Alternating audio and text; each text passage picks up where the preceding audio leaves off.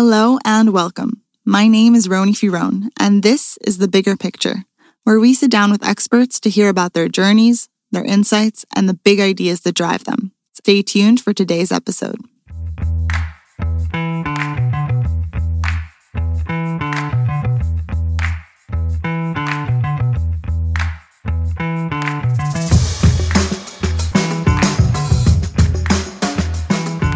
In today's episode, I spoke with Professor David Buss, an evolutionary psychologist from UT Austin, about his latest book, When Men Behave Badly: The Hidden Roots of Sexual Deception, Harassment, and Assault. This conversation was incredibly enlightening. David employs an evolutionary framework to better understand the dynamics of human mating. What I love about the evolutionary approach is that it allows us to really understand the motives of our actions and why we behave the way we do. Evolutionary psychology lets us look at human emotion, cognition, and behavior through a historic lens. And so we can understand how the environments of our far past shaped us to what we are today, and how, in our modern world, certain evolved tendencies may no longer serve us and may seem maladaptive. But really, for the majority of human history, they had a very purposeful function. So by studying human mating and sexual conflict through the evolutionary lens, we can take a hard look at the darker sides of human sexuality, from cheating and deception to outright sexual assault, and to ask, why in the world do these behaviors exist? What was the evolutionary purpose and benefit of these behavioral tendencies? And how can understanding the evolutionary background of these drives help us overcome them and evolve past them? David has devoted his career to understanding the full scope of human mating, and his commitment to discovering the truths at the core, even in the most dangerous and taboo of topics, is exceptional. And in my opinion, true understanding must occur before change can take place. So now, let's talk about what happens when men behave badly. David Buss, it's great to talk to you today.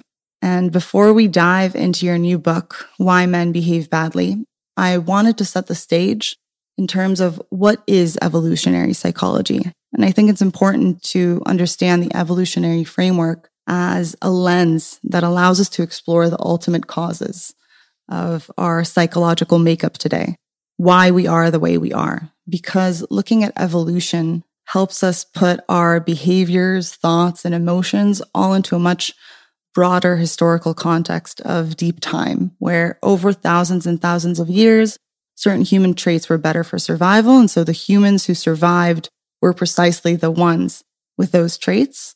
And the psychological operating system we have today has essentially come to be because of this long dance with natural selection. So can you tell us how you would define evolutionary psychology? And what do you think most people misunderstand about this framework? Well, that was a very eloquent summary. Yeah, so evolutionary psychology is basically psychology informed by an evolutionary perspective.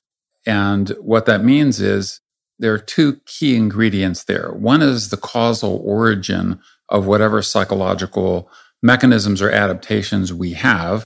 And I'll get into some detail about those in natural and sexual selection. And the second and critical component that an evolutionary perspective adds is function. That is, what is the evolved function of our psychological adaptations?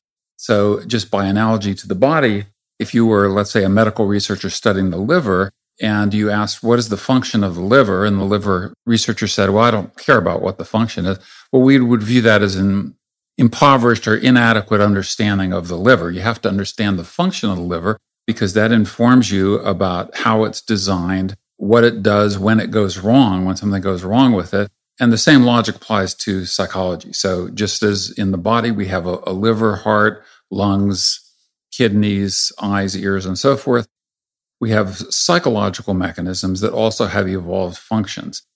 And so evolutionary psychology develops hypotheses about the causal origins of our psychology and their adaptive functions.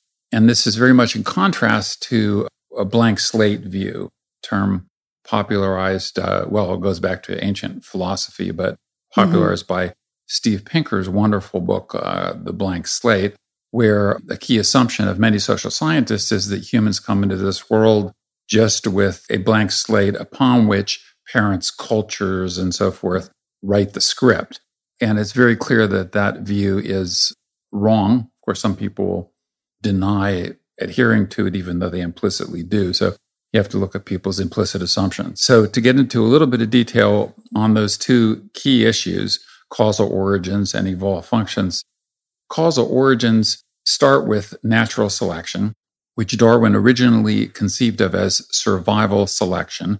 And the logic was that characteristics that led organisms to survive, those organisms lived to reproductive age. And so then they mated, reproduced, and then passed on the adaptations or qualities that led to their survival.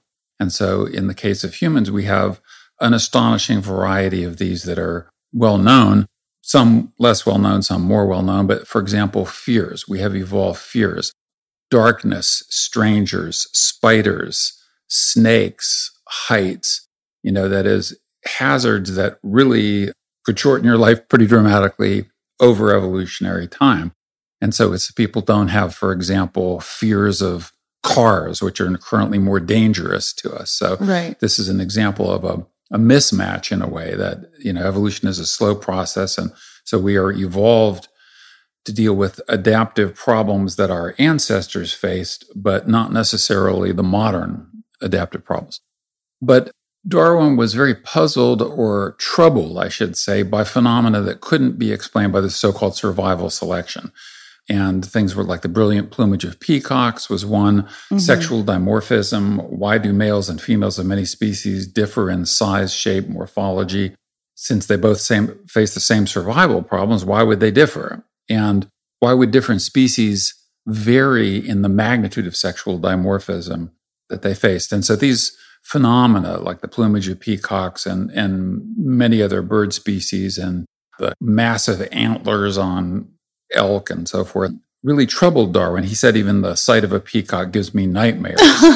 He was troubled by this. And so he was actually a very good scientist in that he had a tendency to ignore or forget facts that were inconsistent with his theory. So he developed a separate notebook and forced himself to write it down so he would be forced to confront them theoretically. Wow. And so the end result was this, something I try to teach my students to do. Yeah. Because we all like our pet hypotheses, but when something doesn't make sense. Yeah.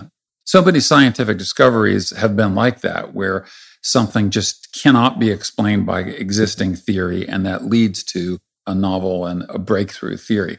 And in Darwin's case, the breakthrough theory was the theory of sexual selection. So sexual selection deals not with the evolution of characteristics by virtue of their survival advantage, but rather by virtue of their mating advantage. Right. And Darwin identified two causal processes by which mating advantage could occur. One is intrasexual competition or same-sex competition. Logic, the stereotyping, two stags locking horns in combat. The victor gains sexual access to the female.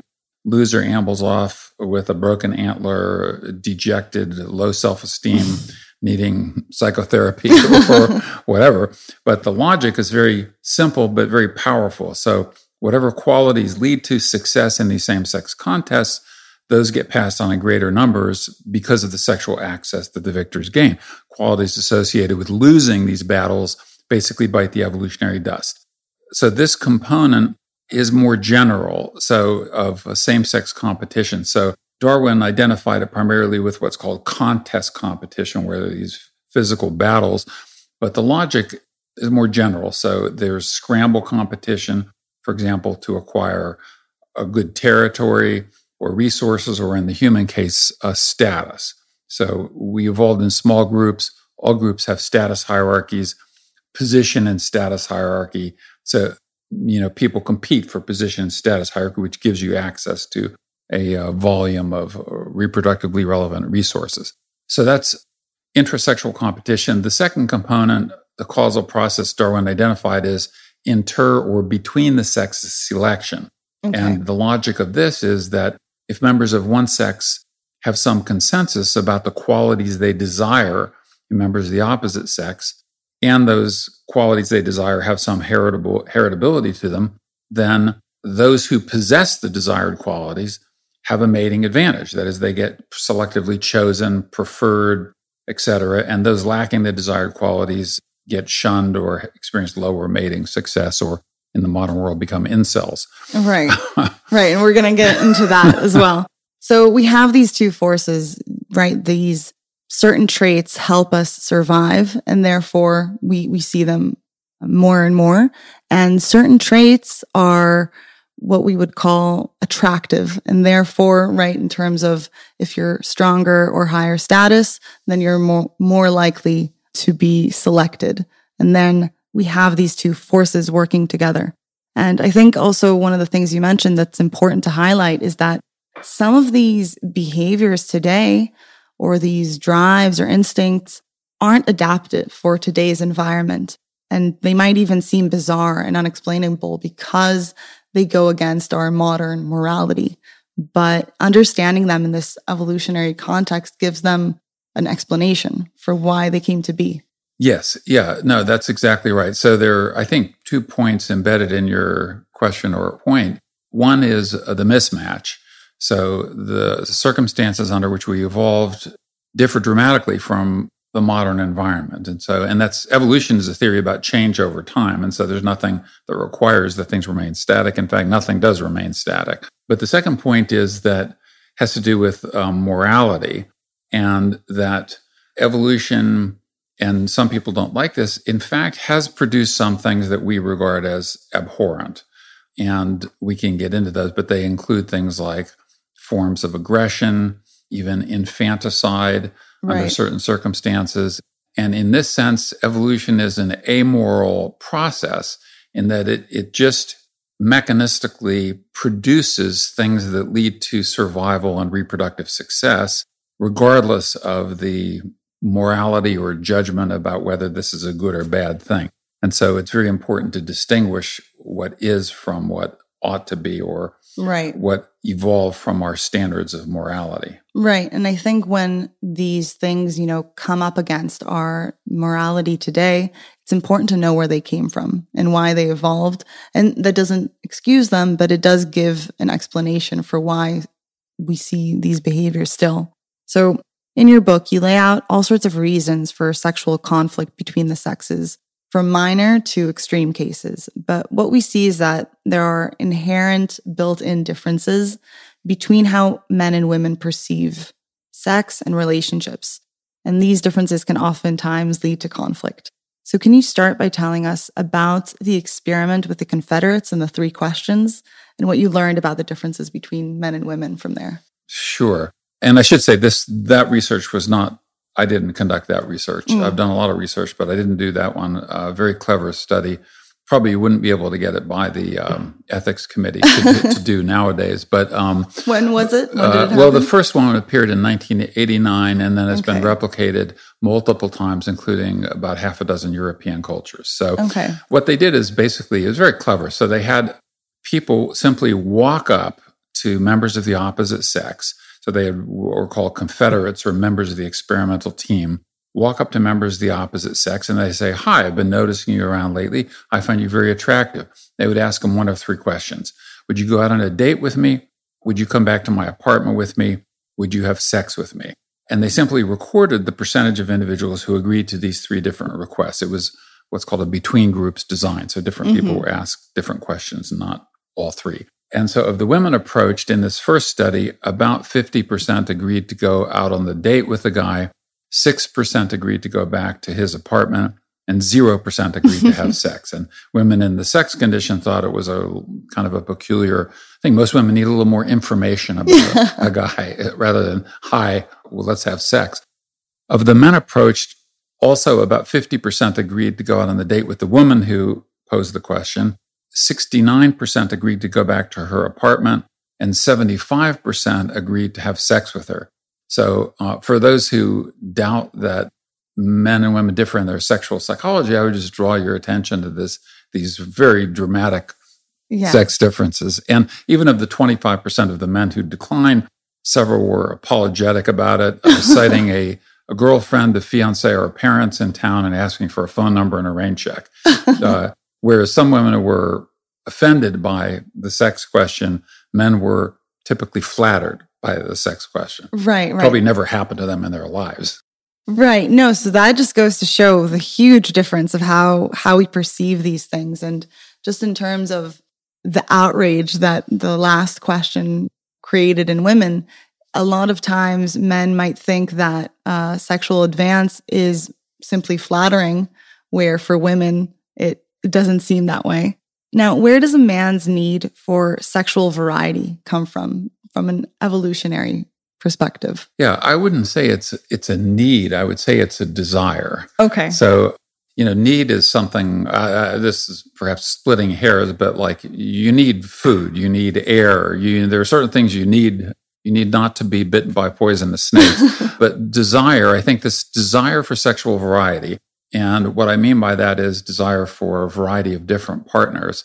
This is one of the largest psychological sex differences, period, and one of the largest effect sizes in the entire field of psychology. So over the next, let's say, 5 or 10 years, men desire 8, 10, 12 partners. Some desire 100, some desire 1,000.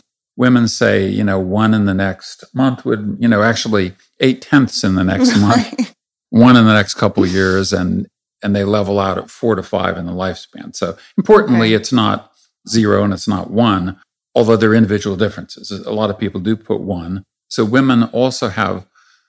some women have some desire for sexual variety. And this is one of these things where there's a major gap in cross-sex understanding. Where, sometimes I'll talk to women, they'll say, well, I have a desire for sexual variety. I'm attracted to, I don't know, Brad Pitt, Ryan Gosling, whatever. But it is nowhere near men's desire. So recently I had an 85-year-old man email me after reading my new book. And he said, I'm 85 years old, probably has no sex life whatsoever.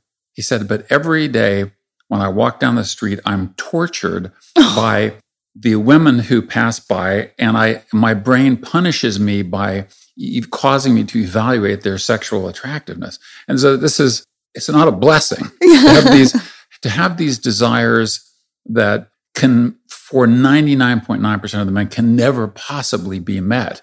But men find themselves sexually attracted to a much larger variety of women. So the why has to do with asymmetries in parental investment. And this was Trivers' brilliant insight, 1972, Robert Trivers' theory of parental investment and sexual selection, where he asked the question, what drives the two components of sexual selection that I identified earlier?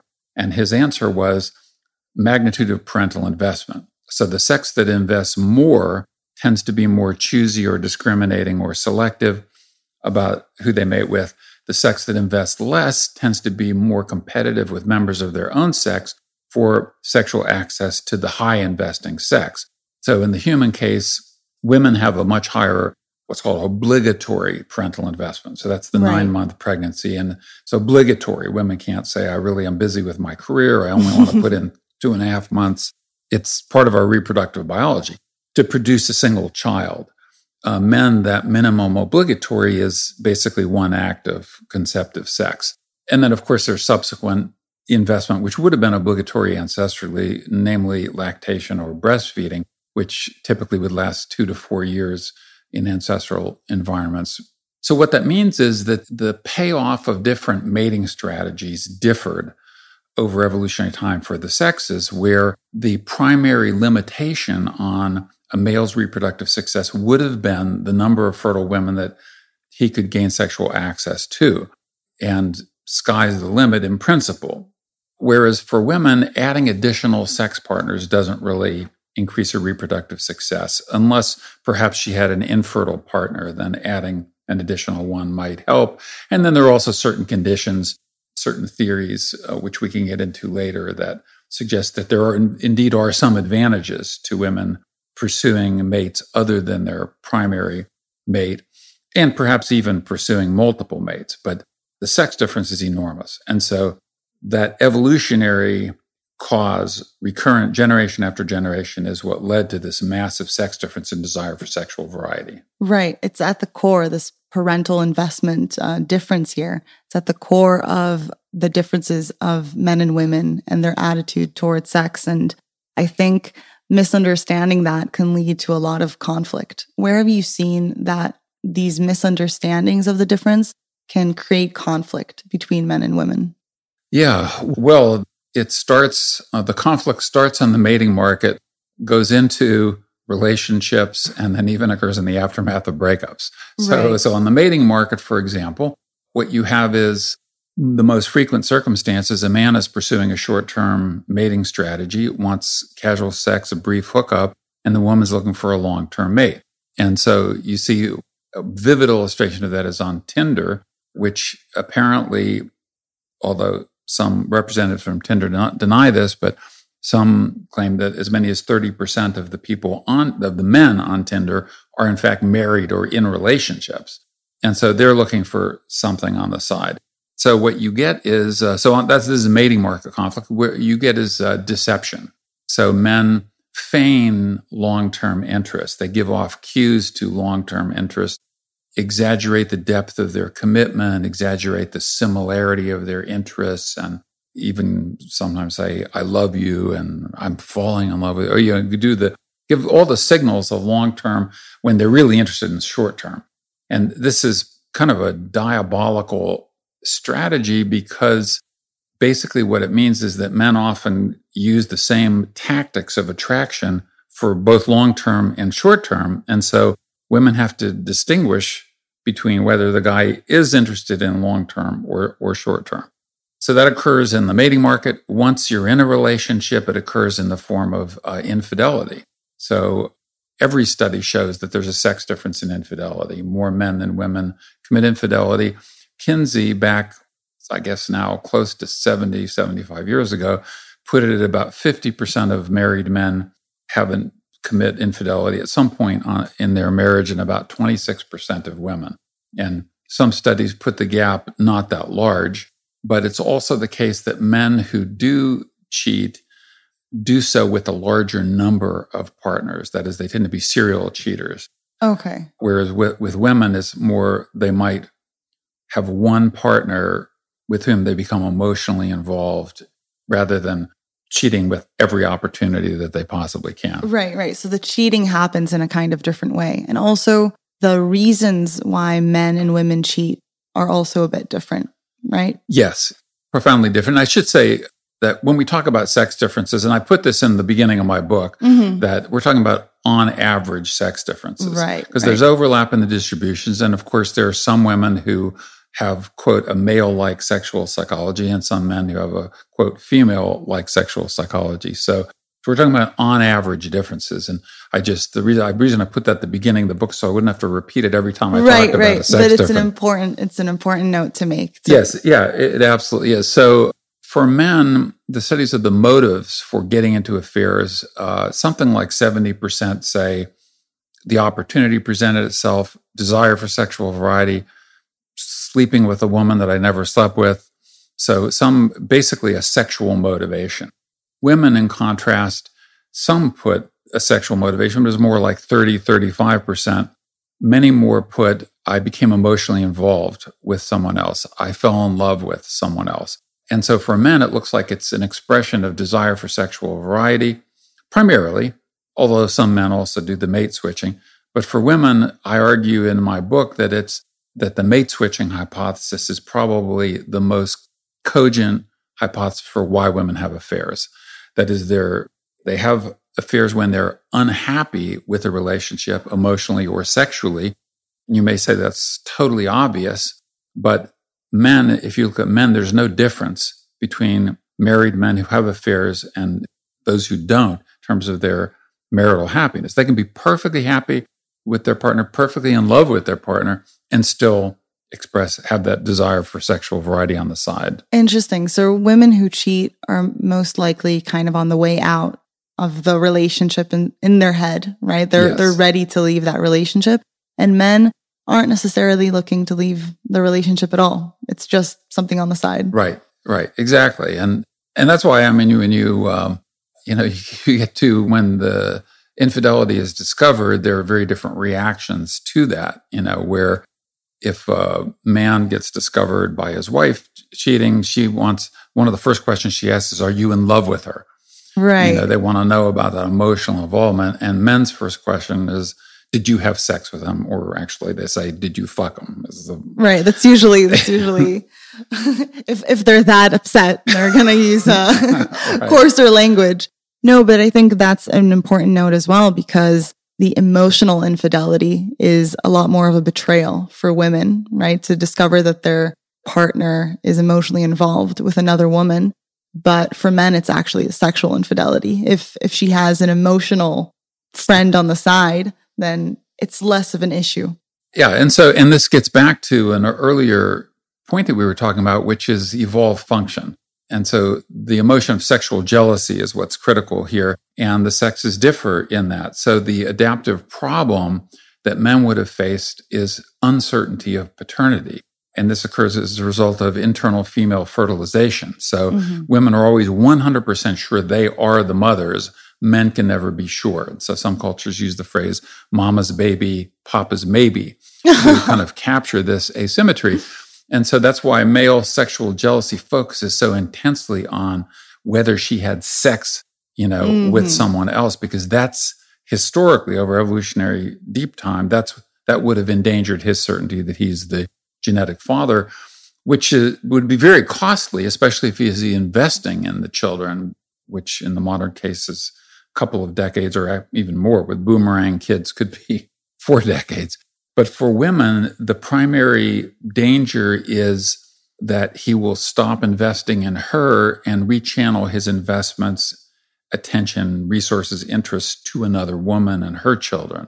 And so that's why, and love, are you in love with her? That's why it's a critical component, because men do tend to leave when they're in love with someone else, and they do some mate switching. But back to summarize that point is that mate switching, I think, is the primary evolved function of affairs for women, and expressing desire for sexual variety or acting on that is the primary function for males. Although I should also point out that this is one area where I disagree with some of my evolutionary psychology colleagues. So, why? On the mate switching issue. So the dominant view, or at least over the past 20 years or so, has been that women have affairs in order to get good genes. So they pursue what my colleagues, Marty Hazelton, former student of mine, and Steve Gangestad, Randy Thornhill, call a dual mating strategy.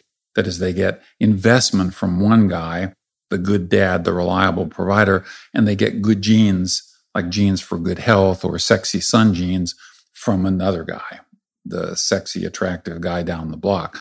And I actually thought this sounded quite reasonable, and there's some evidence in support of it, although it's a lot shakier than those who advocate the dual mating strategy hypothesis would imply. And if you ask the question, why do most women have affairs? I think that the mate switching hypothesis is a much more parsimonious explanation. There may be some women, of course, they're not mutually incompatible. It could be that some women do pursue this dual mating strategy, but given the costs of infidelity for women, the dangers that it poses to them in male violence, even homicide. So just to give a concrete figure to that, when an adult woman is killed, the odds are somewhere around 50 to 70% that it was a husband, boyfriend, ex-husband, or ex-boyfriend who is acting out of sexual jealousy, or that the woman has dumped him. If an adult male is killed, the odds of him being killed by a former romantic partner or current are 3%. So infidelity puts women in great danger. And so the issue is, what is worth risking that danger, and what are the benefits that might outweigh those risks? So divesting herself of a bad partner or a cost-inflicting partner or a suboptimal partner, that is a big benefit. And transitioning, trading up in the mating market or trading to the mating market. Whereas obtaining slightly incrementally better genes for her offspring seems risky, too much work. Is that really worth it? And in fact, I mean, in modern environments, the rates of genetic cuckoldry, so that is the actual genetic father is different from the putative father, are about 1% to 3% in modern environments. Now, it's possible there is cultural variation on that. It's possible they were higher in ancestral environments. And so it's possible that more women ancestrally were pursuing this kind of dual mating strategy. But I think the weight of the evidence, if you look at all of it, and I assemble some of it in my new book, points to the mate switching as the dominant reason why women have affairs. Okay. And, you said about 50% of men cheat. Was that right? That's what Kinsey put it at. Some studies, it's of course a very fraught topic. People don't want to talk about it. And even in Kinsey's time, it was the single question that most people refused to answer or decide, hey, I want to back out of this study. Yeah. It's a hard thing to get at. It depends on the method, the technique, the experimenter, is anonymity guaranteed, et cetera. So it depends on a lot of things. So the actual numbers bounce around all over the place. But just in general, there are men who cheat and there are those that don't. So what have you found are the characteristics of men who cheat? Is there anything that you've seen there? Yes. Yeah. So, this gets us into differences in mating strategy and the dark triad, personality traits. So some men are dispositionally more inclined, and some women, but more men than women, are dispositionally inclined to pursue a short-term mating strategy. That is a strategy where they have a very high sex drive and they want to act on it. And so if you combine that with narcissism, Machiavellianism, and psychopathy, those are the three dark triad traits, that's a deadly combination for infidelity. And then we'll talk about later sexual harassment and sexual coercion. So that's one set of men who do it. But the other is a circumstance of the relationship, and that's a mate value discrepancy. Okay. So if the man perceives that he's higher in mate value, so if he thinks he's an 8 and his regular partner is a 6, he feels entitled to use that excess mate value to sex on the side. Okay, so mate value discrepancy. So can you explain to us what exactly is mate value and what are the characteristics that men and women are looking for in a mate? So those are big questions. So to reverse the order of that. Sure. So what men and women look for in a mate, it depends on whether they're looking for a short-term mate or a long-term mate. So those qualities differ. But in long-term mating, men and women look for many of the same characteristics. They want a partner who's intelligent, healthy, dependable, emotionally stable, adaptable, good sense of humor, many characteristics they have in common. Where they differ, where the sexes differ, is that men place a greater priority on physical appearance, physical attractiveness, good looks, and youth, relative youth. And women place a greater priority on status, resources, status trajectory, resource trajectory. Is this guy going somewhere? Does he have drive? Is he ambitious? Is he well respected by his peers? So the kind of resource and status cluster versus the attractiveness, physical attractiveness, and youth cluster. Those are the sex differences. And these also make very good evolutionary sense and had been hypothesized in advance of their discovery. So in fact, I tested those hypotheses. They'd been around for a while. I tested them for the first time in my 37 culture study, which included Israel, by the way. Okay. I had both Jewish Israelis and Palestinian Israelis in the sample, a pretty decent sample. I'm still in touch with my Israeli collaborator, by the way. Oh, yeah. On that. So, who was it? It's Marilyn Safir. Okay. And there were a couple others. So when I was a graduate student, I had an Israeli professor at Berkeley who I was a teaching assistant for. He was just a visiting professor. And then he went back to Israel and I think became like a provost or somebody high up in the administration. And so he put me into contact with people who could collect data from Israel on that. So what we found is, so in terms of the adaptive function, so this gets back to the issue of identifying fertile females. So, which is the main constraint. I mean, you have to identify fertile females before you can try to have sex with them. And so physical appearance, physical attractiveness used to be, and I was taught when I was an undergraduate, is totally in the eyes of the beholder, is infinitely cross-culturally variable, et cetera. And there is some cross-cultural variability in it, but there are also universal standards of attractiveness. And for women, they boil down to cues to health, cues to youth, cues to fertility. Right. And what are these cues? Clear skin, full lips, symmetrical features, lustrous hair, good fitness, good body tone. You can even tell someone's age, for example, walking down the street by just their gait. Where younger people have a more sprightly gait and older people kind of like have this more shuffling along kind of view. So, energy level, things like that. And then there are some more subtle things like a low waist to hip ratio. So if you measure your waist and then the circumference of your hips, a low ratio of waist to hips is a cue to fertility as well. Right. It shows the different hormonal levels, right? Like estrogen, progesterone, and things like that. Yeah. It's linked to hormones like estrogen, but it's also linked to age. So waist-hip ratio in women increases with increasing age. And it's also linked to things like certain health problems, certain endocrinological problems will cause high waist-hip ratio. And pregnancy, of course, will cause high waist-hip ratio. And for women, from women's perspective, women also need to identify fertile mates, but it's less of a problem. It would have been less of a problem for our ancestral mothers simply because male fertility is much less sharply age constrained. Males who are in their 40s, 50s, 60s, and sometimes 70s can and sometimes do reproduce. They do remain fertile, although sperm quality does decline and there are other issues associated with that. But women's fertility is much more compressed into a smaller number of years. Right. And then from women's perspective, and so that's why men, you could say it's so superficial that men value physical appearance, how crass and superficial. And in some sense, perhaps it is, but there's an evolutionary rationale for why they do. Right. There's a reason that certain things are perceived as attractive because they signal that the woman is healthier. She is able to reproduce, right? Yes. So it's not just the superficial kind of men are obsessed with looks. There's a reason behind it. And on the flip side. Yeah. And on the flip side, you think of an ancestral woman, what problems would she have faced in long-term mating? Well, she wants to identify a mate who's going to invest in her and her children, invest resources, invest parenting, etc. And you may think, well, in the modern environment, this is one of these mismatches. You think, well, women have their own careers, they can get their own food. You go down to the grocery store and get food. But ancestrally, that wasn't the case. You had to get your own food and it was scarce. And so you had to hunt, you had to gather, and there were droughts, there were harsh winters where there were no berries that were blooming.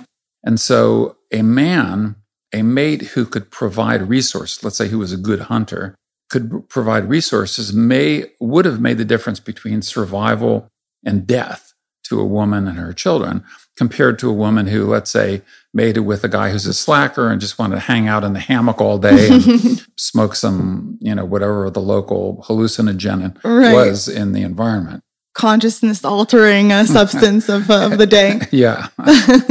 Right. And I think this is also an important note to mention here, that certain things in different times over, human history have provided more resources. And what I mean is, back in the day, a man who was stronger and was able to hunt better was, higher status because he was able to provide more resources.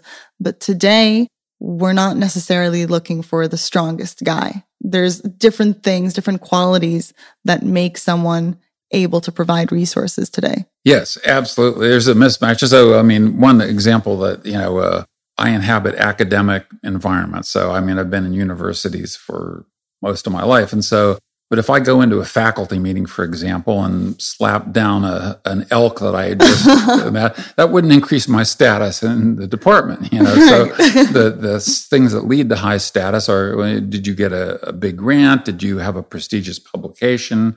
Or did the book get well reviewed in a prestigious outlet?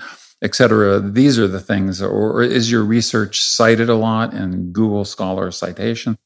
These are things that lead to status in academic hierarchies. So hunting skills are irrelevant, may even be looked down upon in academics. But one of the things, to your point is that whereas we evolved in simpler times where hunting absolutely was critical. We evolved as hunters and gatherers. But in the modern environment, there are thousands and thousands of niches where people can attain status.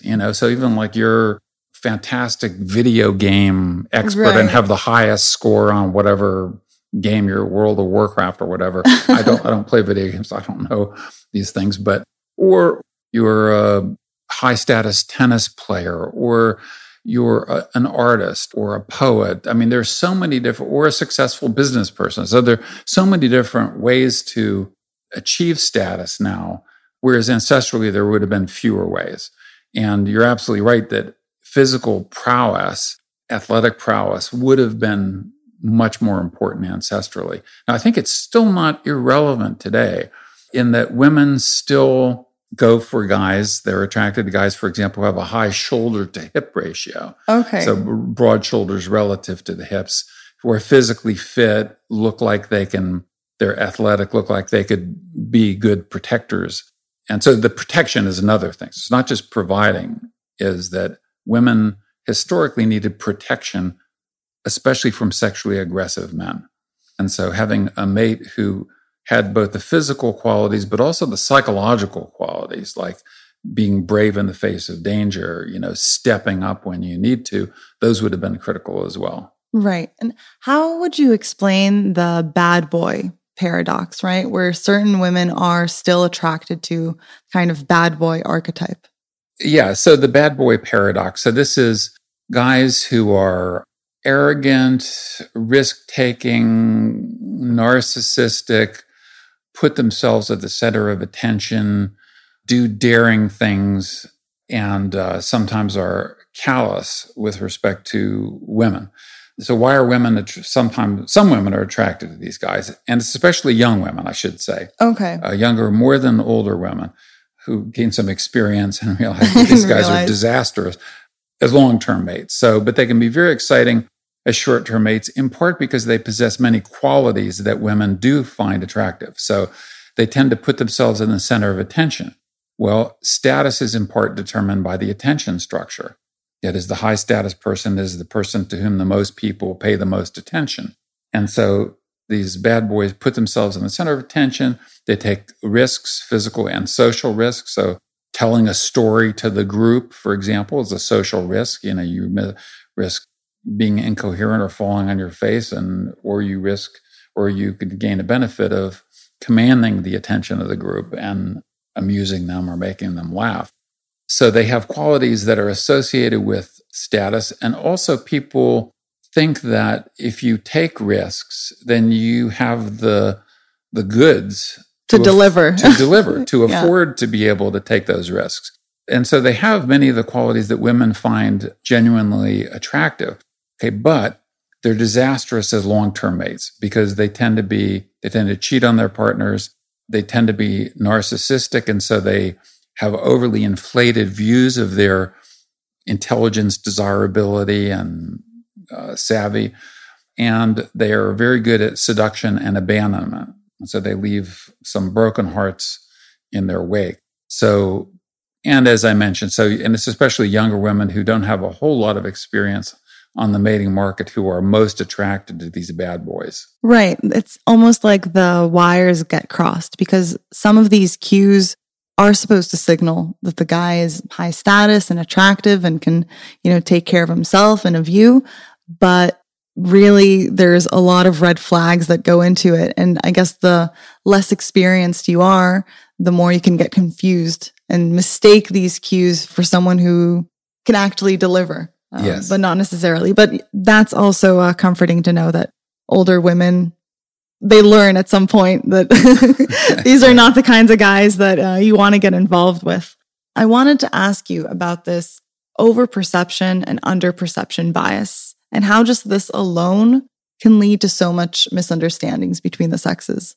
This is a fascinating topic. So the sexual overperception bias is the typical case is woman smiles at a man and a man thinks, she's sexually or romantically interested in me, or accidentally brushes up against his arm. He thinks, she touched me. That's a dead sure sign.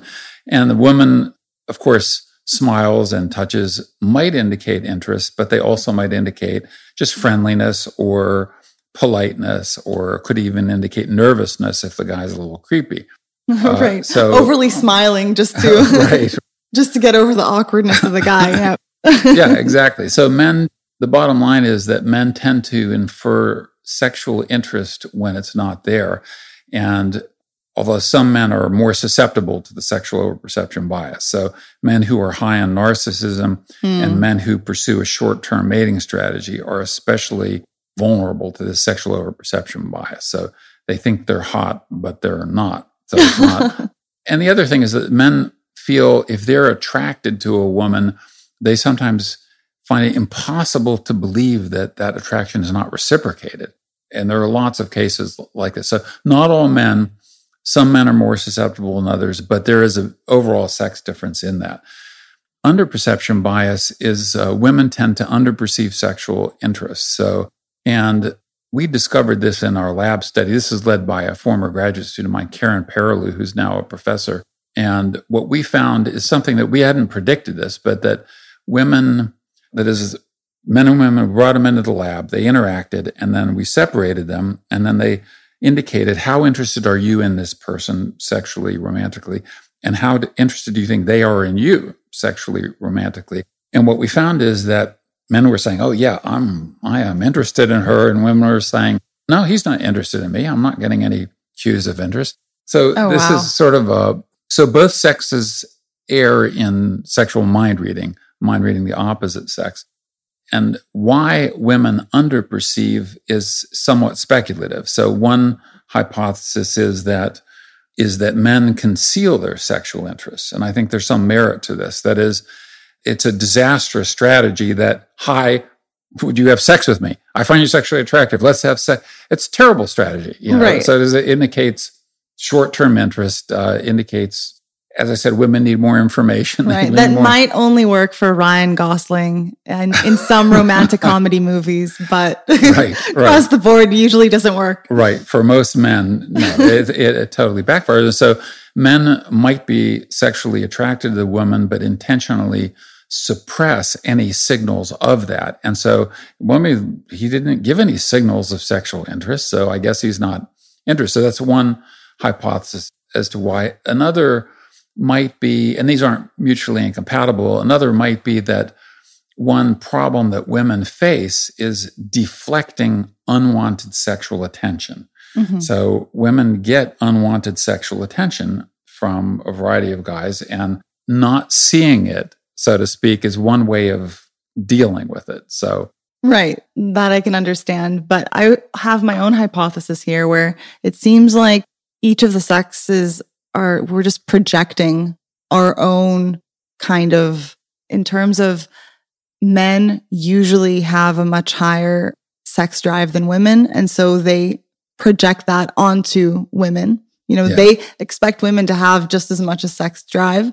So they're thinking, okay, if she's smiling to me, that's probably sexual interest. But on the other hand, women aren't thinking about sex as much as men. So they're just kind of assuming that, oh, that's not going through his mind at all. I like your idea. And the way that I would phrase it is that people use their own sexual psychology as the kind of default in inferring the sexual psychology of others. And this is a problem in that we're all stuck in the interior of our own brains and our own minds. And so we can't ever know for sure what's going on in other people's minds. So we have to make inferences about it. And so using your own sexual psychology as a default in inferring the sexual psychology of others is a big mistake when it comes to cross-sex mind reading. And a classic example, one that I also talk about in the book, is sending unwanted photographs of genitals. So they're colloquially called dick pics. Right, right. And part of it, I think this is one of these mind reading errors where men do find pictures of nude women and, sort of disembodied body parts to be sexually attractive. And so they think, oh, will find them attractive. And so, but most women don't. So they're like, most women are like, gross. This is like, I don't want this. This sort of. Yeah. What was he thinking? Yeah. And this is like one of these, like, kind of illustrates the gulf of failure of cross-sex mind reading, where men are, again, just as you said, using their own sexual psychology to infer the sexual psychology of others. Right. And I think just understanding these differences and, the overperception and the underperception can help men and women get along a lot better. And just in terms of the workplace environment or things like that. Or I wanted to ask you, because one of the things that the overperception, underperception bias got me thinking about was when Harry met Sally, right? Where he tells her that men and women can't be friends and she doesn't understand why.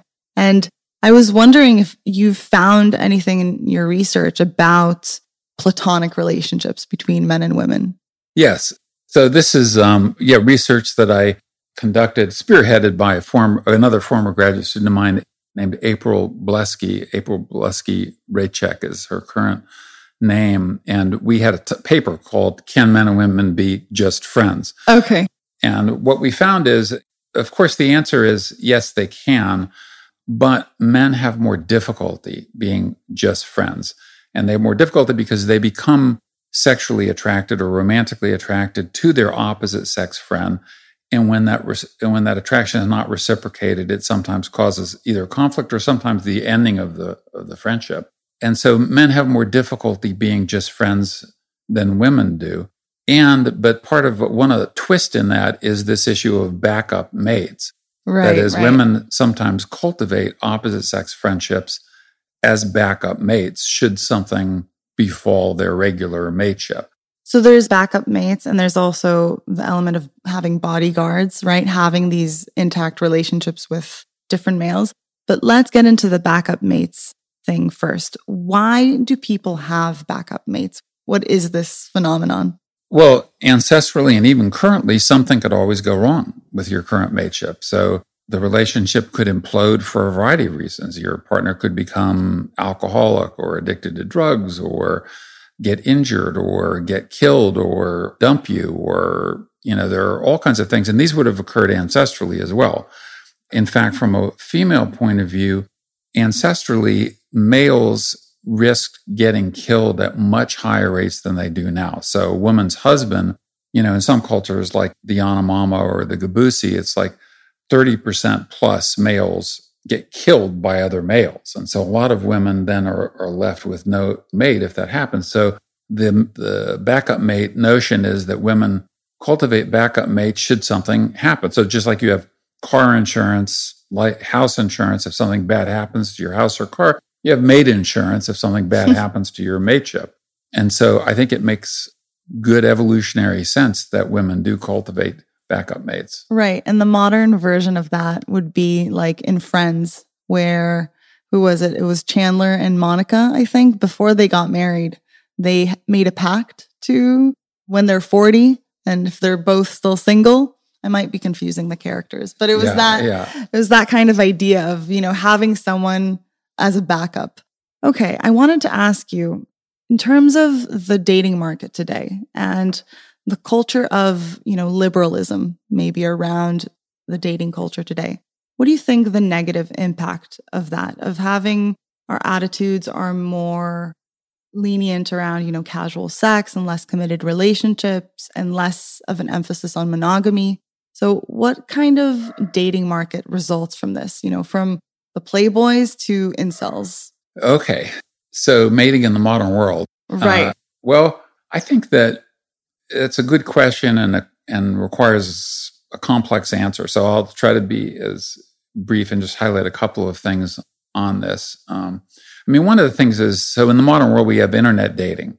Okay. And that's totally changed things in the sense that ancestrally, you would have encountered perhaps a few dozen at most potential mates in your lifetime. We lived in small groups and sometimes there was intergroup contact. Now we have thousands or millions of potential mates available to us. So one is this sort of what's sometimes called decision paralysis, where the paradox of choice. Yeah. And people always think, oh, there maybe might be someone just a little bit better around the corner. Whereas ancestrally, you have 6, 8 to choose from. You pick the best one of those and you're kind of done with it, perhaps. And of course, your parents influence it. And that has both good and bad aspects. So one is it gives you access to potential mates that you would never meet in person in your day-to-day life, in your workplace or your friend network, or even at bars. But the downside is this, the paradox of choice and decision paralysis. And then, of course, deception.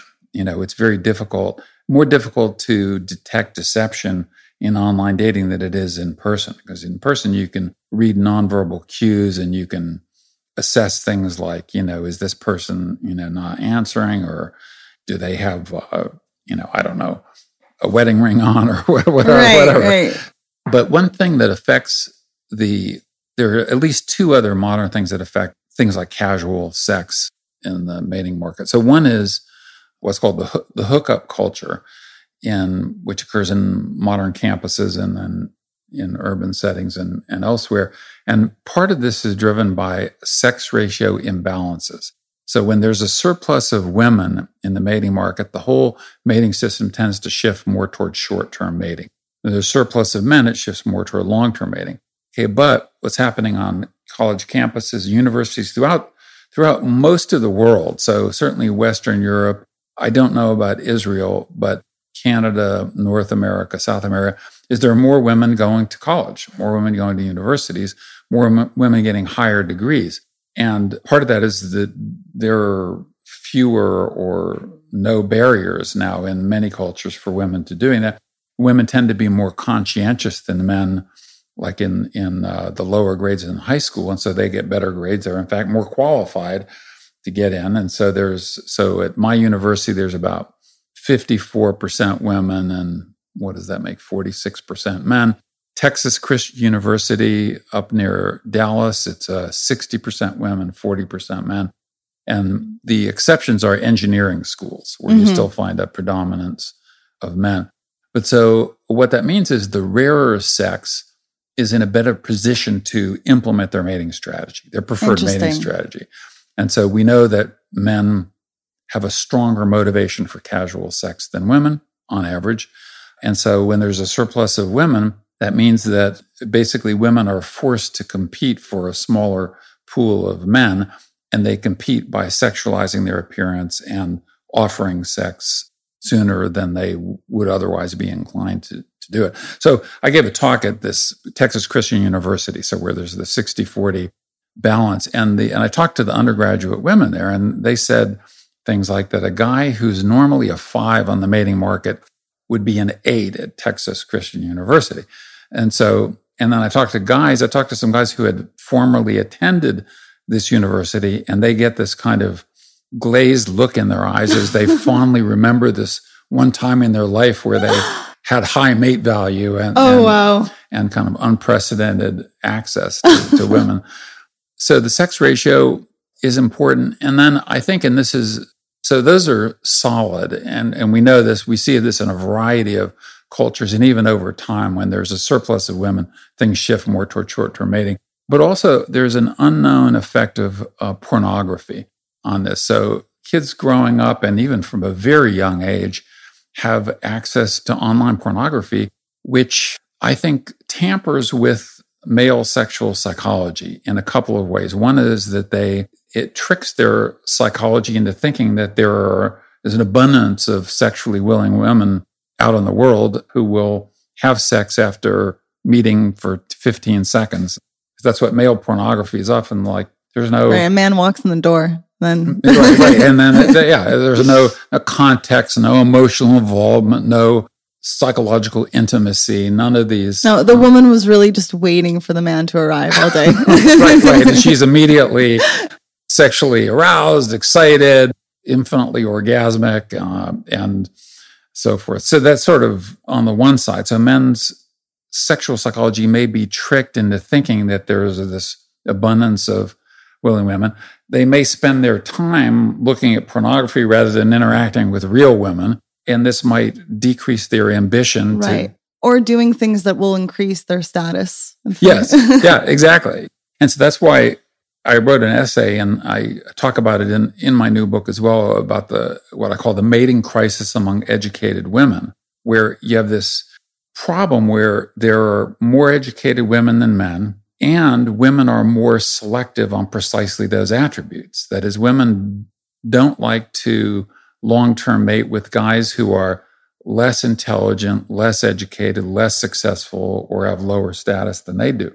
Right. That's an important note here, because women do look, across their kind of attractiveness rating and up, right? Yes. So women usually try to find mates with higher mate value than them, or the same mate value, while men will look for women who have the same mate value and sometimes lower than. Right. And this gets back to your earlier question about what is mate value and what are the components. And so we never kind of closed that loop. Yeah. But physical appearance, because of the sex difference in mate preferences, this leads to sex differences in the components of mate value. So where physical appearance is a more important component of women's mate value than men's mate value, whereas a man's status, resources, position, relative rank are more important to a man's mate value.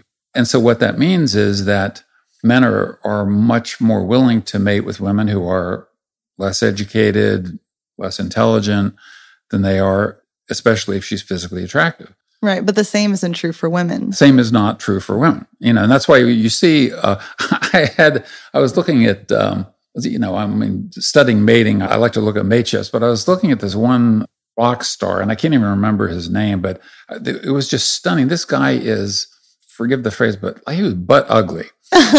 Really ugly. Like if you saw him down the street, if you didn't know who he was or what he did, this guy is a real low in mate value. Okay. But his wife is this like drop dead gorgeous model. Well, it turns out he's a famous rock star who wrote this big hit, back in the day or whatever. But you just see him, you can just see this. So whenever you see a guy who is not very attractive with a woman who is stunningly attractive, the odds are he's got these other things going for him. Right, very high status and some sort of niche. No, there's always, that stereotype, like that cliche where you see a man and a woman, and the woman is clearly much more attractive, and you're thinking, what's going on there? But really, there's an explanation for it.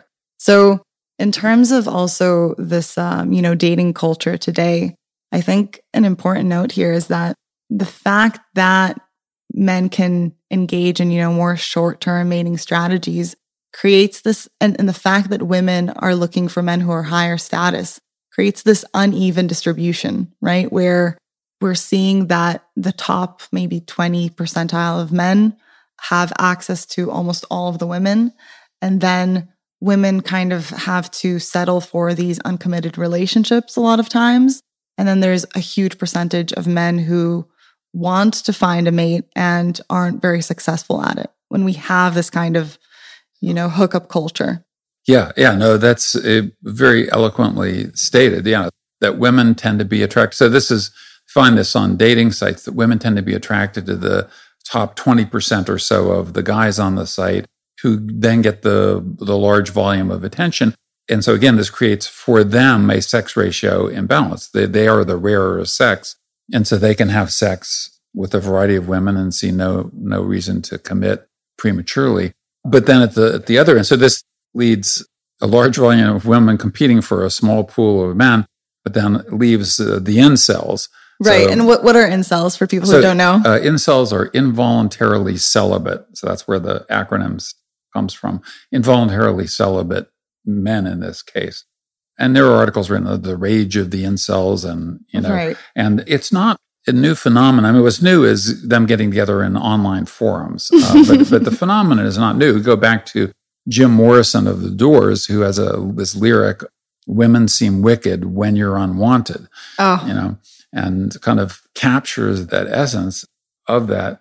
So, I mean, in extreme cases, these guys become serial killers. So like there was the famous case in Santa Barbara, the Isla Vista killer who killed 3 people and wrote this manifesto, which is highly esteemed by the incel community, of says, like, since I hit puberty, I've been attracted to these women, and they just don't give me the time of day. They have no attraction, and I'm infinitely tired of this. And they hate the women who spurn them, and they also hate the men who women are attracted to. So, and they even have terms for these, like they call the women Stacys and they call the men Chads. Oh, wow. And they despise both of these. And so that, like, this Isla Vista killer killed both men and women.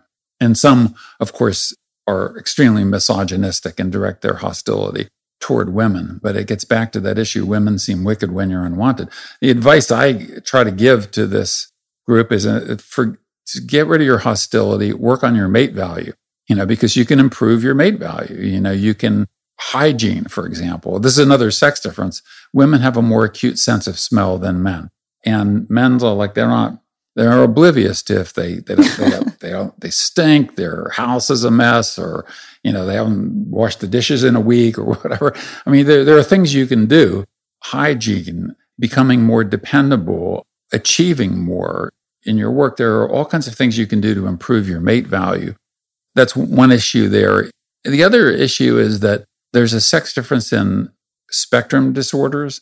So autism and things like that. They're called spectrum disorders and one of the key components is a deficit in mind reading ability and kind of cognitive empathy. Yes. Yeah. The ability to correctly understand the thoughts, desires, and emotions of the person you're interacting with. And so men are more like that on average. And so that's part of the problem with the incels is they lack the social skills due to this mind reading deficit, the social skills to have interesting interactions with the women that they're attracted to. But those too can be developed. I mean, these are, everyone can improve their skills. I mean, there are some things you can't change. Your height, you're stuck with how tall you are or short you are, but many things can be improved. Right.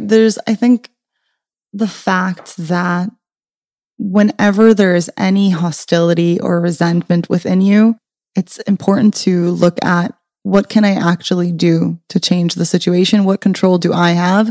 Because hostility and resentment never help anybody, right? You never actually get what you want through that avenue. So whatever the situation is, knowing that you can take some of the control back and work on yourself, whatever the situation is, right? But increasing your mate value and doing these small, simple things. And as you said, social skills as well. For the socially awkward, it's definitely good to know that those are skills that you can develop, even if social interactions don't always go so smoothly. Yeah, absolutely. And I just add one more to that is boldness.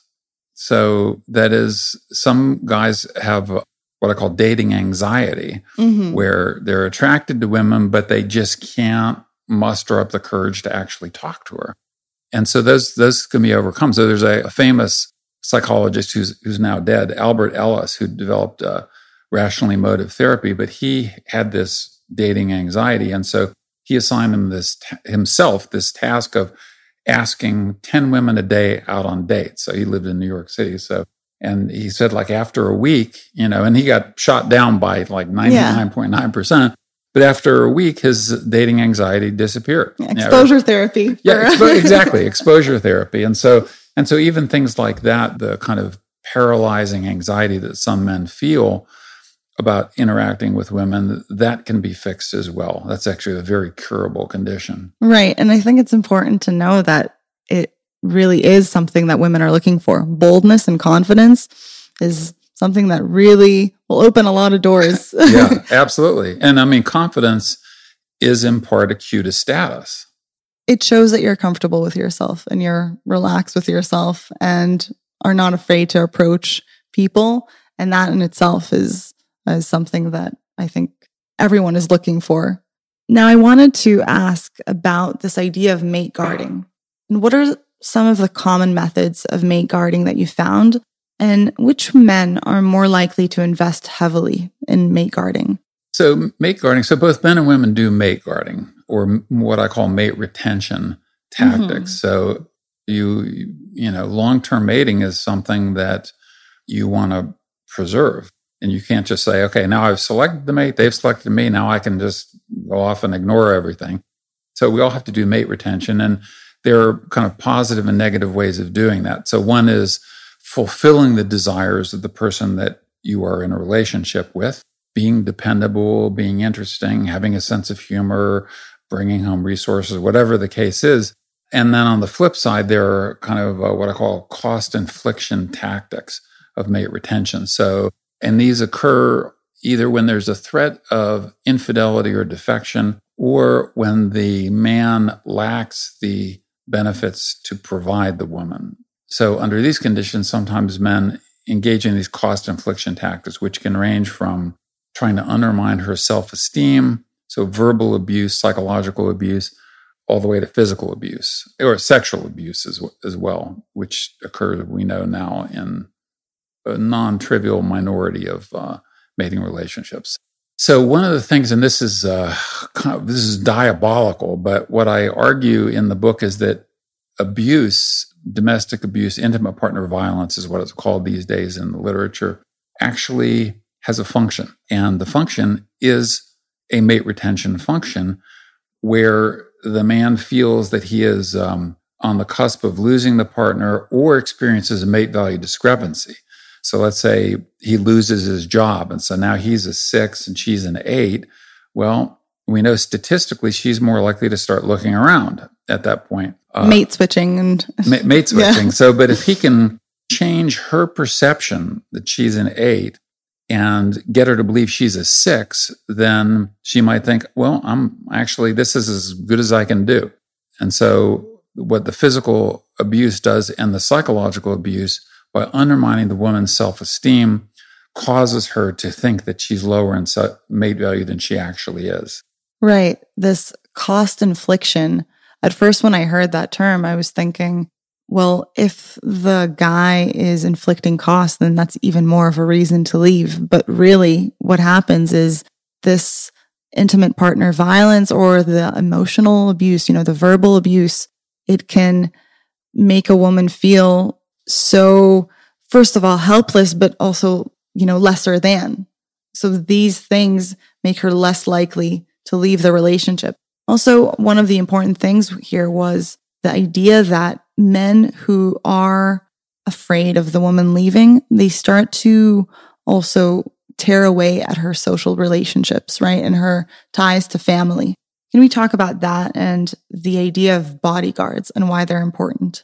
Yeah. So the great way to ask the question, because those elements are, in fact, very closely linked. So one of women's most important defenses against things like intimate partner violence and sexual coercion of various sorts is the presence of bodyguards. So that is, if the woman has allies, male friends, female allies, female friends, brothers, fathers who are just physically present, that deters these horrific actions. And we know this. There are studies of where even if a woman has kin in close proximity, there are lower rates of intimate partner violence, for example. A mother who's dropping by here and there, to see how you're doing or something like that. Even. Yeah, exactly. So I think bodyguards have always been important for women.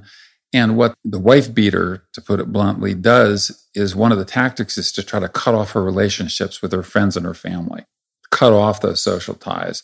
And so that's one of the danger signals. So I mentioned a few danger signals, which don't invariably indicate higher likelihood of domestic violence, but statistically increase the odds. So one is cutting off her relationships with friends or family.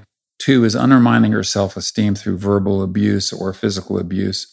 And the third is hyper monitoring her time, like insisting on knowing where she is at all times, she has to get permission to go to the grocery store, let him know when she's leaving the house, et cetera. So that hyper monitoring of her time is another danger signal. So far as, find my iPhone kind of a locator, knowing where she is at all times. I've heard of that as well. Yes. And there was also the component of gaslighting. And what does that mean? So gaslighting occurs when someone tries to make, in this case, make the woman believe that his version of reality is the true and only version of reality, and that so she comes to distrust her own perceptions of reality. And it actually stems from a movie called Gaslight with Ingrid Bergman a long, long time ago, where the husband basically tries to make the woman think that she's going insane because he does things like tampers with the light bulbs, and she sees the light bulbs flickering, and he says, "No, you must be imagining things. The light bulbs aren't flickering at all." And so over time, this wears her down, and she thinks she's going crazy. Yeah, losing her mind. Yeah. And I think that's very common in these kinds of jealous relationships, where a guy can use that tactic to make you feel like you're going crazy. And then you really don't trust yourself anymore and trust your own judgment and leaving the relationship. Yeah, very insidious. Right. So this idea of bodyguards, this idea also just of having healthy, intact relationships with other men, like your father, brothers, or male friends, and how this can be a protector for intimate partner violence, but also that I think one of the things you found is that women who have had healthier relationships with, for instance, brothers, father, or just grew up around males have less of a likelihood of finding themselves in, sexual assault cases or the like. And what truth is there to that? Yeah. Actually, I don't know of any studies on that, looking at that developmental potential antecedent of sexual assault. What I do know is that we've looked at, in the book, I call the title is under sexual exploitability, where some women are more sexually exploitable than others. And so there are certain cues, and this is why I think it's important for women to read this book. There's certain cues that they inadvertently give off that men view as sexually exploitable. And are women aware of giving off these cues? I think for the most part, they're not. Okay, and what are these cues? So, one is seeming ditzy or not very intelligent, or what one of my graduate students said, cognitively challenged. Kind of a euphemism of the year. Being intoxicated, being sleepy, seeming out of it due to drugs or some altered psychological state, and then being young. And this is one of the things that I think happens that creates mate value discrepancies, is that women who are young and inexperienced in the mating market sometimes get snapped up by older men, sometimes these dark triad risk-taking bad boys, before they have a good understanding of their own market value, their own mate value. And then over time, what happens is, as the woman grows and gets more experience, gets more attention from men, they start to realize that maybe they could do a lot better than this guy who snapped them up early. That's when the guys start to marshal these tactics like intimate partner violence or gaslighting to try to keep the woman from leaving. And so even when we get to kind of getting into sexual coercion here, that the studies are pretty clear that, like in college and university, freshman women are much more vulnerable than even sophomores, juniors, and senior women. So it's like they leave the nest, they're away from their kin, they might be 1,000 miles away from their friends and family. They're in a totally new situation. They're young, they're relatively inexperienced, and they're also not aware of evolutionarily modern things like date rape drugs or spiked punch, served in those red Solo cups that it tastes sweet. You don't really know how much alcohol you're consuming. And so rape rates are much higher among freshman women than more mature women as they gain more experience. Right. I think there's a real danger in, first of all, you're 18, you're moving away from home in this new college environment, and there's all these parties. And first of all, being unaware of the differences between men and women, and just being kind of unaware of how much sex is on men's minds to begin with. Then there's that whole element of trying to fit in and the party and everyone's drinking and not really knowing how much you can handle, how much alcohol you can handle, and being inexperienced just in that realm alone. And that can make young girls much more susceptible to these things. And in terms of, the spiked punch and the date rape drugs, how common is that today? I'm not aware of any studies about how common. We know it occurs on college campuses, and the alcohol absolutely occurs where men who are interested in sex encourage the woman to drink and so forth. I actually knew this one woman. This was a while back at my university. This is just a little anecdote that I think illustrates this. I was giving a talk with my dean, flew me up to Dallas, and I was giving a talk to this group of potential donors to the university. And I met the hosts. It was a very successful businessman, multimillionaire, and his much younger, very attractive wife.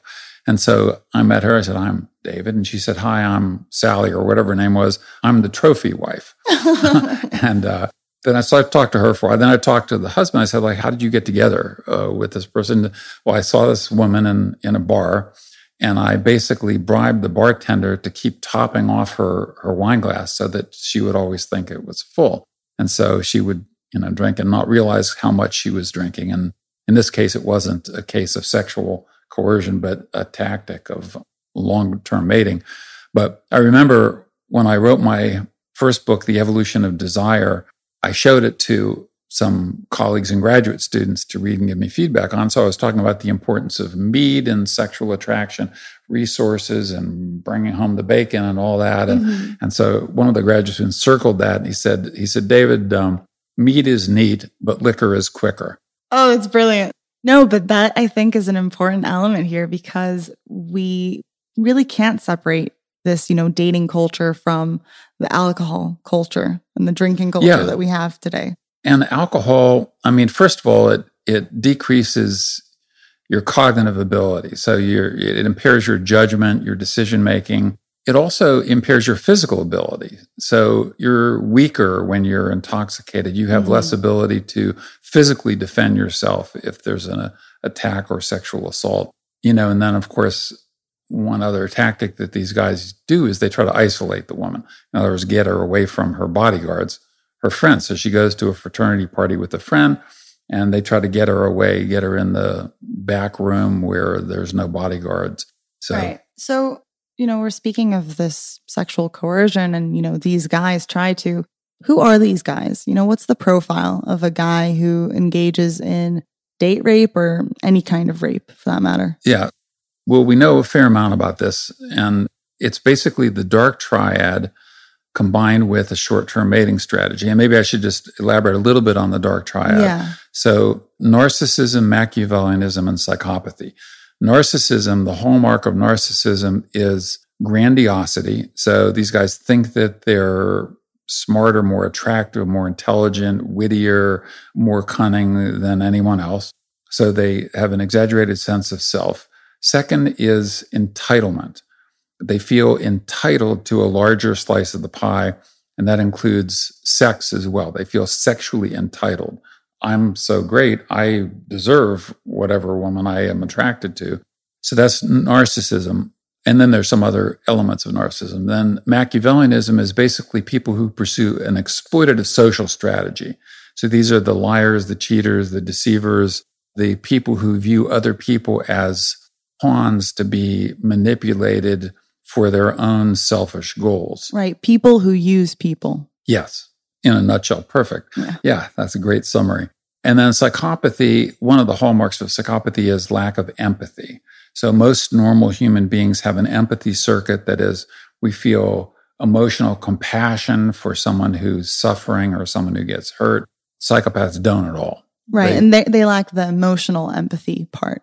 Yeah. And so it's just simply not present. Sometimes they learn to fake displaying it, but they don't feel it. They just are totally indifferent to the suffering of other people. And so it's just their selfish goals that matter, and the other person's suffering is totally irrelevant. Right. And these guys are often very good at cognitive empathy. So they have good theory of mind. They understand how to get into people's heads, but they just don't care about people. And they don't feel the emotional component of what the other person is feeling. Yes. Yeah, exactly. Now, so when you take this dark triad cluster and you combine it with a short-term mating strategy, that's the most dangerous combination. So these are the guys who are most likely to be serial sexual harassers and serial sexual coercers or rapists. And this is something that most people don't realize and gets to a point that we alluded to earlier, which is not all men. And that's why I hope that my book is not a book of male bashing. My book is an attempt to identify the underlying psychology of conflict between the sexes and the subset of men who's most likely to commit the egregious forms of sexual coercion. And it is these dark triad guys who are pursuing a short-term mating strategy. And they're serial in the sense that most guys, I think, are in reality find morally abhorrent the idea of sexually harassing a woman or forcing her to have sex when she does not want to.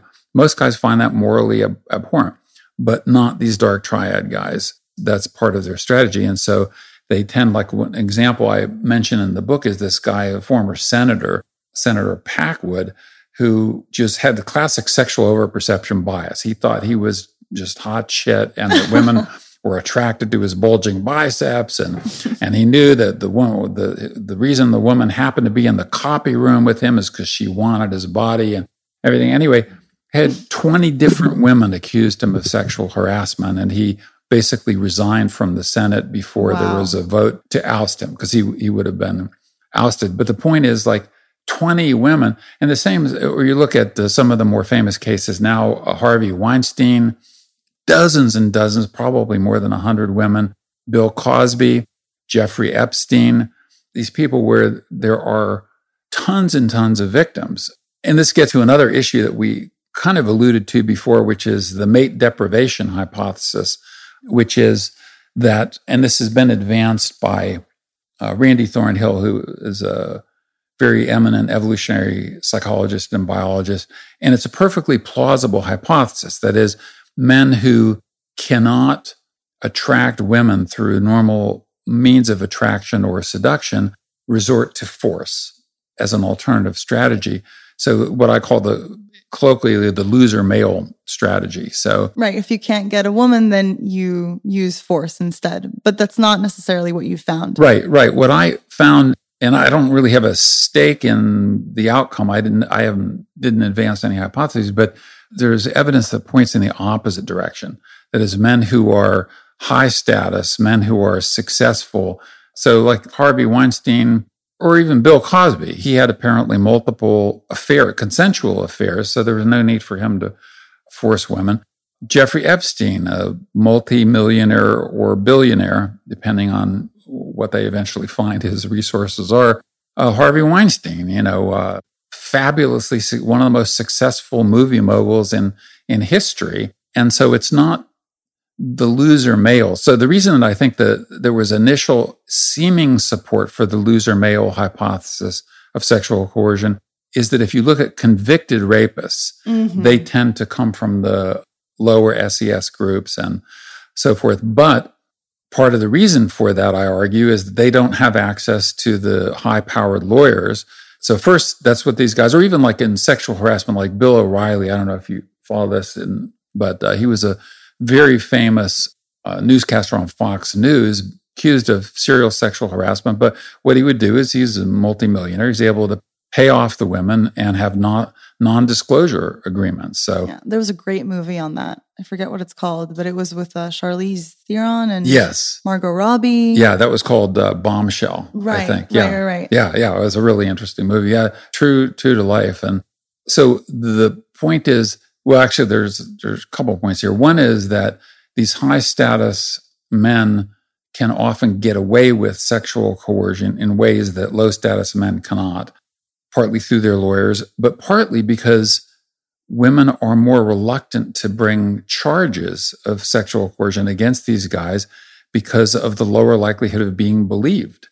And these guys can do a lot of damage for that woman's career, Exactly. And that's why one of the points that I emphasize in the book is in the context of sexual harassment, but also applies to sexual coercion, is that women are forced into this terrible bind if the guy has power in the workplace because he sexually harasses her we know that men get angry when they're spurned, when they're rejected by women, and they will sometimes retaliate and try to destroy the woman's career. And Harvey Weinstein actually made quite blatant threats about precisely that. Sleep with me. Don't you know that I could destroy your career? In a phone call. Right? Yeah. And probably could at that time. No, he's now in jail, so can't do anything now. So this power dynamic, if we're thinking of something like this in the workplace, what are some of the tactics that women can use or have shown to use to handle this sexual harassment or coercion? Yeah, well, women will often try to use what is sometimes called soft rejection tactics. So the guy makes sexual advances, meet me in my hotel room, or let's go out for a drink after work or whatever.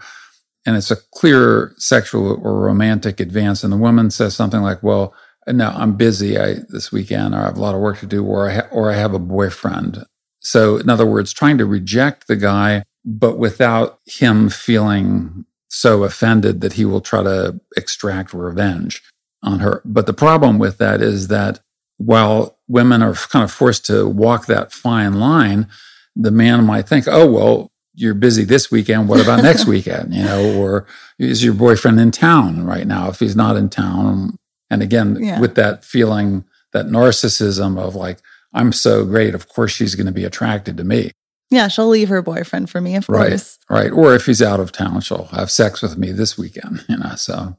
Right. So for women who are listening to this conversation today, what would you want them to take away to be able to, first of all, better understand the differences between them and men?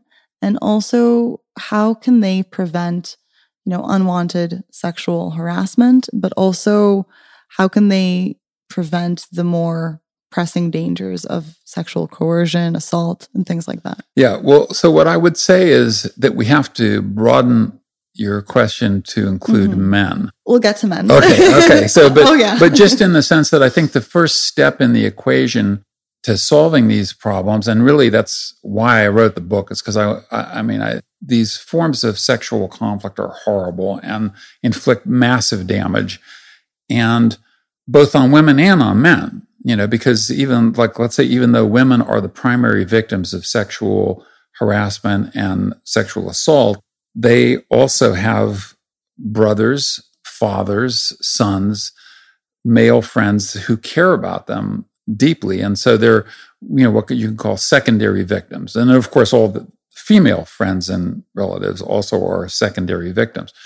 So I think the first step, though, is an accurate understanding of male and female sexual psychology. And as we had talked about earlier or alluded to, that there are deficits in both sexes where we don't understand each other's sexual psychology. So I think the first step is actually knowledge of it. And this is why it frustrates me sometimes around people who are what I call sex difference deniers. Oh, don't get me started. Okay. No, but yes, it's a huge issue of, this idea of there's no differences between the sexes. And, if you're a young woman hearing that and you're going to college parties and you think that there's no sex differences, you think that, I can just be one of the guys and I can drink like one of the guys, and that can lead to trouble. Yes. Yeah, indeed. And I think the lack of understanding of each other's sexual psychology is really profound. So just as a concrete example, a guy can walk down, like this 85-year-old man that I alluded to, or you can walk down a city block, let's say in New York City before the pandemic, or maybe now, I don't know. And a man could have sexual attraction and sexual fantasies about half a dozen women in the space of 2 minutes. And I think most women walking down the same city block would not have sexual fantasies or attraction toward half a dozen men. So, and they wouldn't assume that the men are having these fantasies either. Yeah, exactly. So this gulf in cross-sex minding is critical. And I think so step one is education about these differences. Men need to understand female sexual psychology, and women need to understand male sexual psychology. And so I think that's really the first step. And part of that, so when we talk about what women can do, I think there are things that men can do as well. So one is that women can use what historically over evolutionary time has been a very powerful defense, and that is bodyguards. So having male friends, having female friends, having kin around has been very important. And at the same time, men who care about their female friends and their daughters and their sisters, etc., need to step up to the plate and be bodyguards and not like beat up other guys, but just their mere presence deters sexual aggression. Right, just being present. Yeah. And so I think that's why I want to include men in this discussion, because otherwise it seems, as we kind of alluded to before, it seems like if we say, okay, what can women do to avoid this? It seems like we're blaming women. No, 100%. And we don't want to do that. We're absolutely not doing that. I wanted to start kind of by seeing what women can do, what is in their power to reduce the likelihood, first of all. But as you said, we can't leave men out of this conversation. And first, there's this connection between the sexes where right now we've been talking about the differences between men and women, but really our lives are constantly intertwined, yes. Right? You have a father and a mother and brothers and sisters, and you have friends who are both male and female, and you have cousins and everything. And you have this very intertwined community of different people, different sexes in your life. And we can't separate that out. So violence against women at the end of the day affects everybody and doesn't only affect women. So that's just one thing. And the second is, your book is called Why Men Behave Badly. And as we said, not all men behave badly. But what I wonder is, what in education of boys, early on can prevent some of these misunderstandings and even worse forms of harassment and assault? Yeah, I think what I would do if I were king of the universe is I would make this a required course in, let's say, even high school, because, people enter puberty at a young age, and all of a sudden there's this whole suite of hormonal and psychological shifts. They enter into mate competition. They become sexually attractive. But there's no, in high school, there are courses on chemistry and algebra and history and all these things, but there are almost no courses on, well, let's have a deep understanding of how to create a good relationship, how to select a good mate, how to deal with conflicts in relationships, how to minimize the odds of sexual coercion. So I would have a required course on that sort of thing. Probably won't happen in the near future, but I'm sorry, I've lost the thread of your question. So what in the education of boys how can we raise boys, from the early years to later? How can we educate them to avoid these, sexual conflicts? Yeah. I think that, as I mentioned earlier, and I think this is important, just awareness of each other's sexual psychology and the sex differences therein. So male understanding of the fact that he will be sexually attracted to women who are not interested in him. And that if she smiles at him, that does not mean that she's interested. You should wait until you have more information, more cues that make it a little bit more obvious. And women are actually pretty good at that. I mean, sometimes people are like, when men are the initiators and women respond, but I actually think it's an exaggeration, because women clearly signal to guys that they're interested. Yeah, they're dropping the handkerchief, so to speak. Do you know about this? Yes, yeah. Metaphorically dropping the handkerchief. Yeah, exactly. But even there are guys who are oblivious to these cues. So right, just having this information is so powerful and can really make a shift. And I'm sure, for men reading this book, some of the things that give an explanation, for instance, for the desire for sexual variety. I think just understanding that could be liberating, to understand where it's coming from. And even if you're in a relationship, but you're looking at other women and, you're conflicted and you don't know why, you can't not pay attention to other women, where this is coming from. Yeah, absolutely. I think that it does. I mean, concrete example of this is a guy told me that after he read my book, he would find himself, he was in a married relationship and he was attracted to women other than his wife. And he interpreted that to mean, well, maybe I don't love my wife anymore. But once he read my book, he realized, no, these are two separate mechanisms. Love is an emotion that evolved for long-term pair bonding. And then there's this desire for sexual variety. And so when he said it caused him to be more faithful to his wife because he realized, oh, that's just my desire for sexual variety. It doesn't mean I don't love my wife. Right. Don't trust everything you think or feel in this sense, right? And I think this idea of making all of these things more conscious is really goes back to making the unconscious conscious and knowing where these drives are coming from. And as you said before, that it's a desire for sexual variety, not a need. Even though we have all of these drives and desires, we still can overcome them, obviously. And it's learning how to manage them and learning where they're coming from also can help. Yeah, and the recognition that we have a multiplicity of desires. So we have a desire for sex, but we also have a desire for the esteem of our friends and colleagues and social reputation and other things. And so I think that part of this education would result in a shifting of kind of social norms. So with guys like saying to other guys, like, no, it's not cool to be harassing this woman. Right. And that's why I think that guys as well as women need to enter the solution matrix. There was this public service announcement kind of a thing on social media in Israel where there's a phrase, be a man, right? Like, be a man, go talk to her, go, like men kind of egging each other on. But the public service announcement said, don't be a man, be a human being. In Hebrew, it sounds a little better maybe, Yeah. but the idea was there's this competition and, maybe you see it more in fraternities and things like that and the bro code and all of these things where men are encouraging each other to be, sexually coercive, but that it can really come from men themselves of not valuing that kind of behavior. Yes. So I think that's a great point. And I would add one more to that.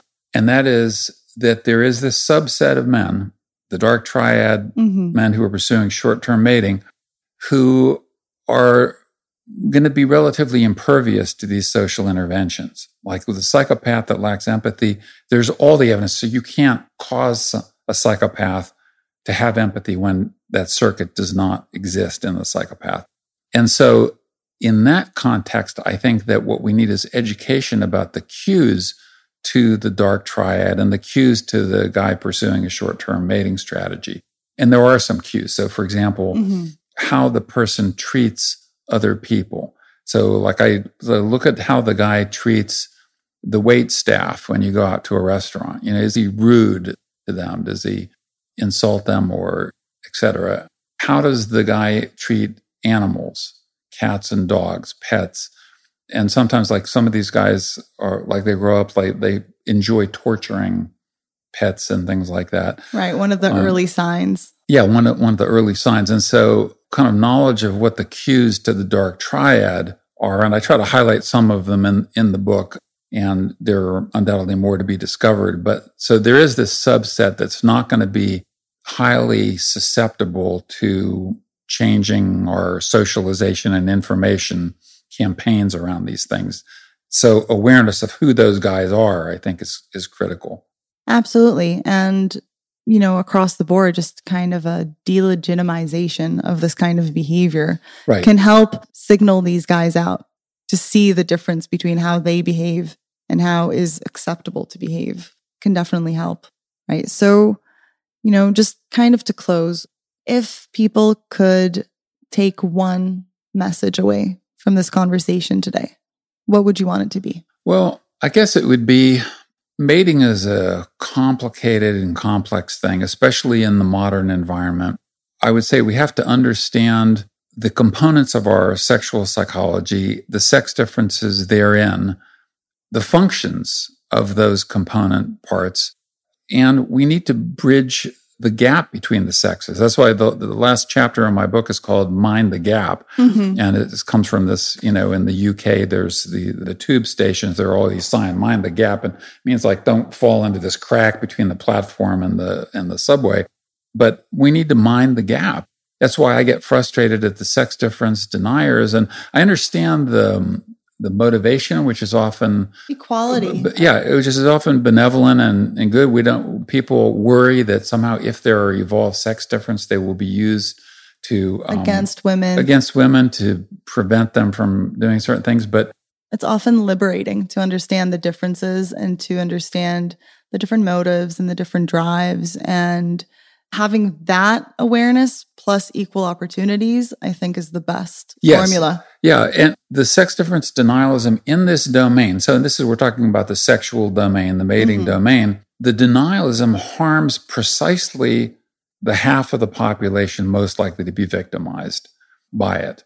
And so I think it's harmful to women to deny, and there's overwhelming evidence for it, So, if you look at psychology, psychology is currently in a replication crisis, and findings are not replicated, some of the most celebrated findings, but these are rock solid, highly replicated, universal, replicated across dozens and dozens of cultures. And so we have to acknowledge them and come to grips with them. Absolutely. Absolutely. Your work has been amazing in illuminating these differences and explaining the causes, the evolutionary causes of all of these different drives and behaviors. And I think this book is so important. And this topic can often become so emotionally tense and loaded that it's very hard for people to really get down into the facts. And I think that what you're doing in your book is really clearly laying out the facts and showing all of the different theories and possible explanations for the differences and the conflicts, and having more of that, around this conversation can really help to change the culture in a better direction. Well, thank you. I take that as a high compliment about my book, and I hope your listeners will take it to heart. I'm sure they will. And I really urge everyone to read this book. It's amazing. It wasn't an easy read, but it's super, super important. Well, thank you. Thank you. It's been delightful to have this conversation, and you've clearly done your homework and are well intellectually steeped in these issues. So I appreciate that. Well, thank you so much. And this has been such a wonderful conversation. For everyone out there listening, thank you for tuning in to The Bigger Picture. I hope you found this conversation interesting. You can find us on all podcasting platforms, wherever you get your podcasts. Make sure to hit subscribe to stay up to date with the latest episodes. My name is Roni Firone. This is The Bigger Picture, and thank you for listening. Till next time.